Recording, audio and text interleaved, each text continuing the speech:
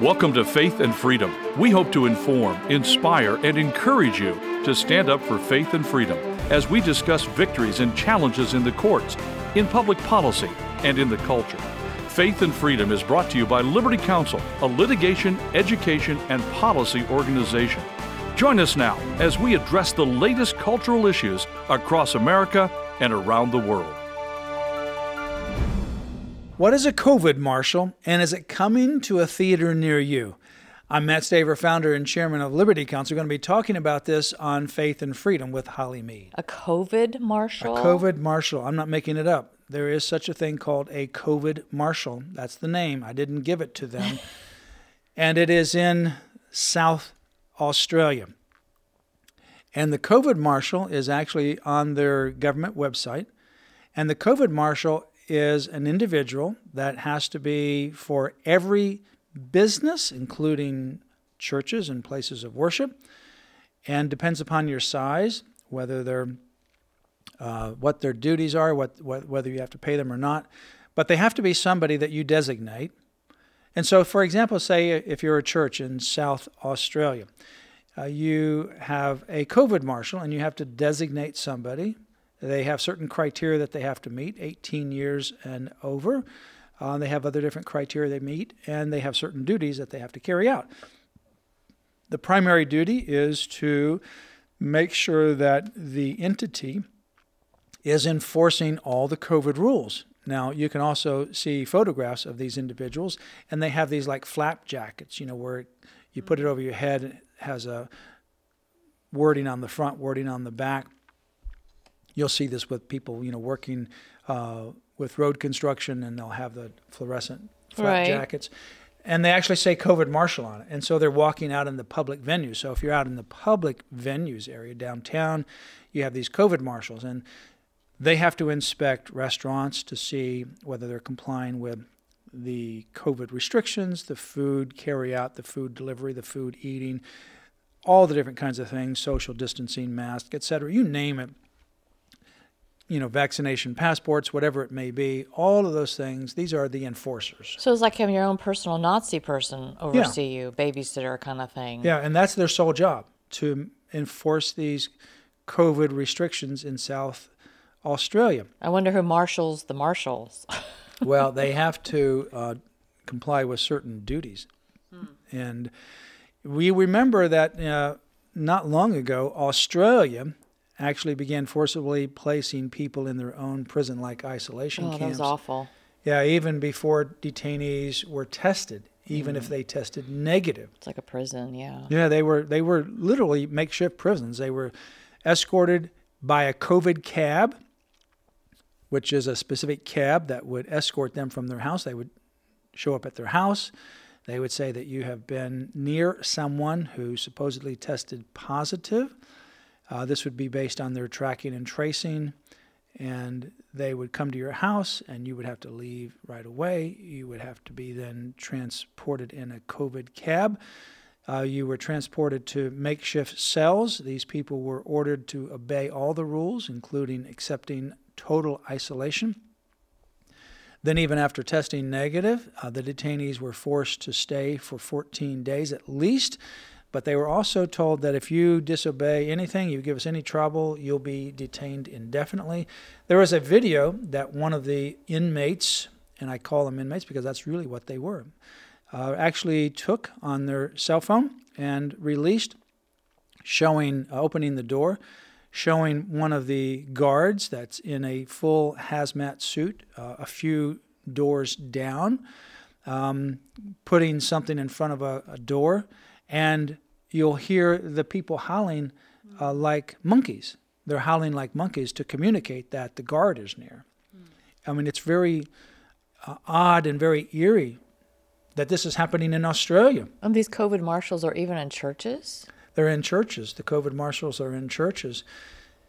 And you also see, for example, not only in South Australia and Australia, South Australia is where the COVID marshals are. Australia is where you have the isolation camps. The CDC actually released a plan for such isolation camps in the United States. We actually downloaded the document, so If you can't find it, we have it on our website, lc.org/vaccine. Go down under the section for the CDC.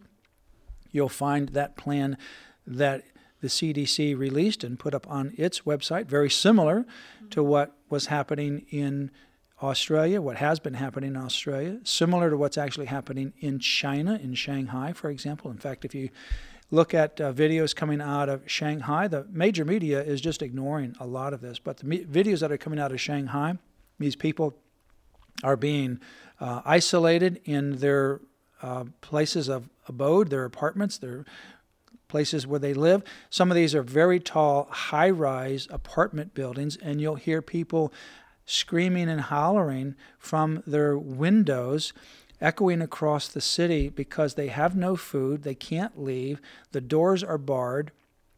There's a situation with a man who jumps from a 2-story building to try to get out to get some medical treatment for his relative because they can't get medical treatment. There are some people that have died because they haven't been able to get certain medications, but they're starving. They can't leave. If they somehow get out, they're beaten. The people that are surrounding them are full of these hazmat suits. It's a horrible situation going on right now in Shanghai and other parts of China.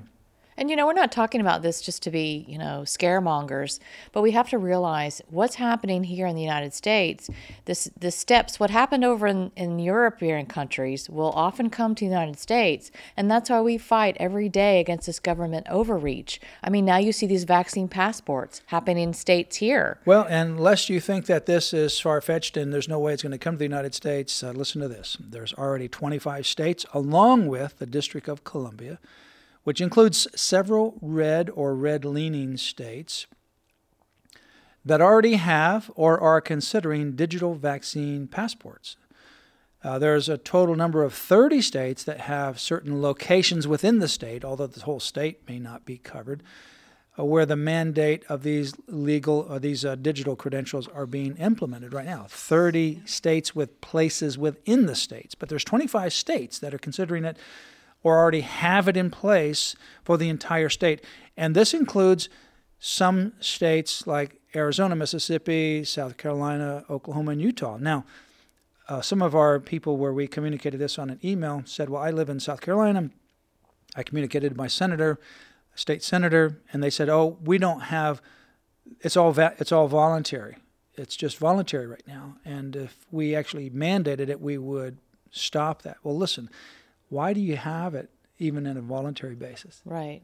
Because what happens is, Walmart and some of these other places, they also provide these free digital vaccine credentials. And once that gets implemented and people say, well, why do you need a vaccine credential? Why do you need a COVID? Because you're going to present it to somebody. So somebody's going to ask you for it. Why are you providing that information? Why is the state even allowing that or considering these vaccine passports? They are dangerous. They have no useful purpose. They can be used, as we see in South Australia, in China, in Israel, and other places around the world.